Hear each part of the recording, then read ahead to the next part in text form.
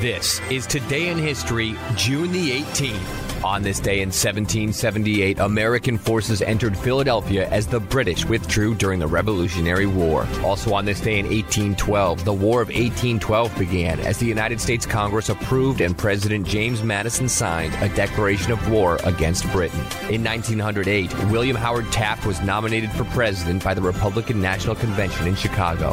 And in 1948, Columbia Records publicly unveiled its new long-playing phonograph record in New York. On this day in 1953, a U.S. Air Force Douglas C-124 Globemaster II crashed near Tokyo, killing all 129 people on board. Also on this day in 1983, astronaut Celly K. Ride became America's first woman in space as she and 4 colleagues blasted off aboard the Space Shuttle Challenger on a 6-day mission. I really don't think that there is any aspect of the training or of the flight where it's made any difference that there have been women astronauts on the crew or not.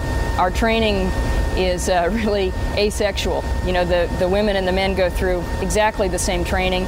The women and the men do exactly the same jobs on orbit, and weightlessness is a great equalizer. You don't need to be strong to do things up there, and there is really no difference. In 1986, 25 people were killed when a twin-engine plane and helicopter carrying sightseers collided over the Grand Canyon. And on this day, in 1967, the Monterey Pop Festival comes to a close.